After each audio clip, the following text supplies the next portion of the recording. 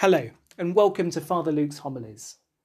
This homily was preached in the Catholic parish of Brandon and Mildenhall for the solemn celebration of the Lord's Passion, Good Friday 2020.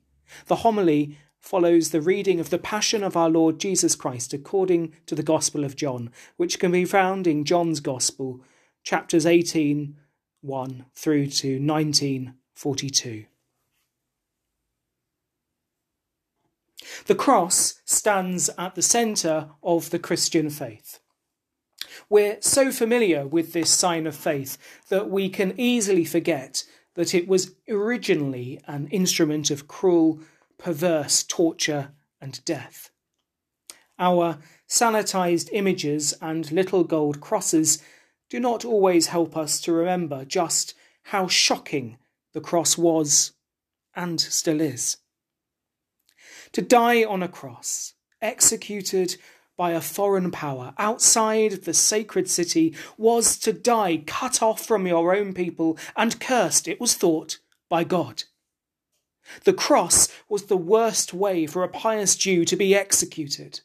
Most who were killed in this way were not even given a burial. They were just thrown in a communal pit of a grave close by the execution site.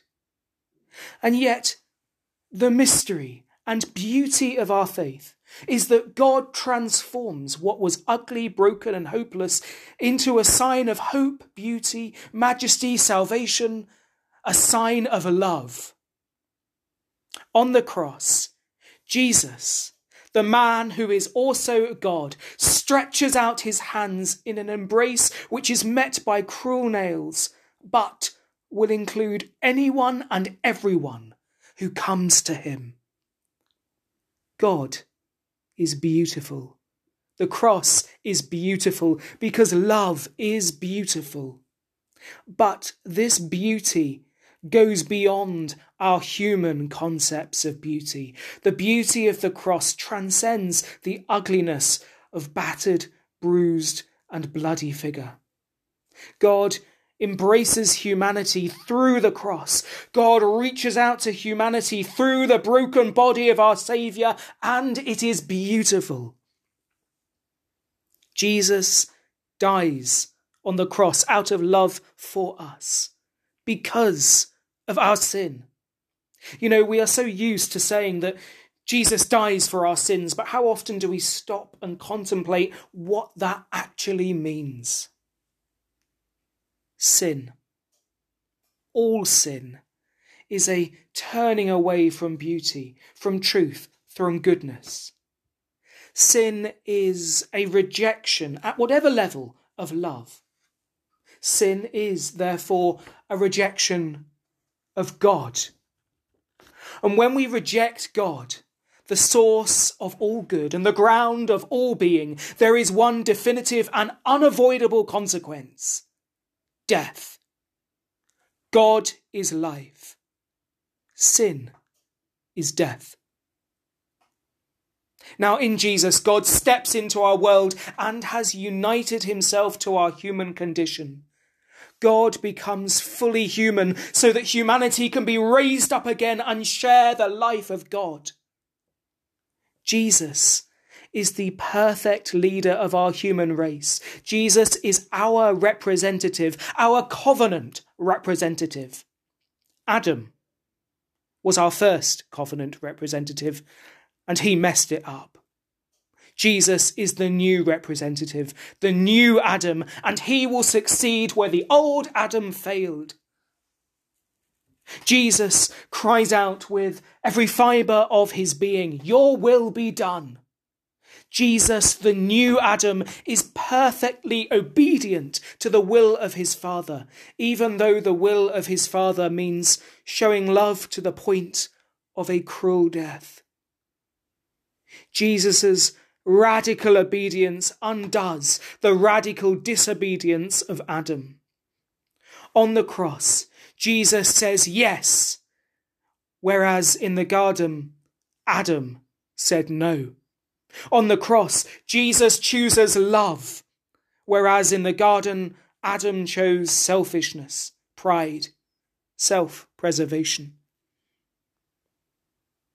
Sin The sin of the world, all sin, your sin, my sin, every time we say no to God, however small, however much we justify it, that sin, that disobedience put Jesus on the cross. But in the cross, Jesus does something beautiful. Representing the whole human family, Jesus pours out his life in an act of total love and radical obedience. And we, as members of that same human family, that same human stock, now inherit the fruits of that radical love and total obedience. The cross, far from being a sign of despair, has become now a sign of hope, a sign of our common heritage, a sign and symbol of the love that God has for each and every one of us. So today, sorrow, yes. Anxiety, sure, but hope, definitely. Good Friday invites us to see past the crosses of our today to the new life of Easter, which breaks through and transforms us even now. Good Friday this year is celebrated in homes, in isolation, in fear. And on that first Good Friday, all but one of the 12 was dispersed in isolation and in fear.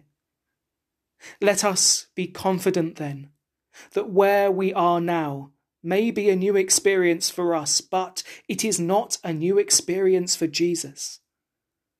As we gaze on the cross, tears of sorrow and joy mix as we focus on the sign of our hope, a sign and symbol that God is still with us.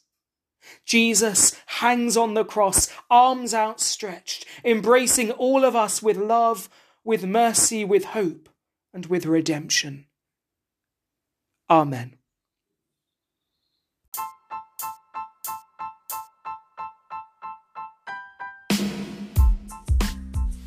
Thank you for listening to my homily podcast. For more information about the Catholic parish of Brandon and Mildenhall in the UK, then please visit our website at stthomas-stjohnparish.com. That's stthomas-stjohnparish.com. Alternatively, check out our Facebook page at facebook.com/BMRC Parish. To follow me on social media, go to my Twitter handle at Father Luke G. That's FR Luke G. If you'd like to read pastoral and theological reflections, then check out my blog at fatherlukegoymore.com. That's frlukegoymore.com. Hope this podcast has been of some use to you and helps to nourish you in your journey of faith. God bless you.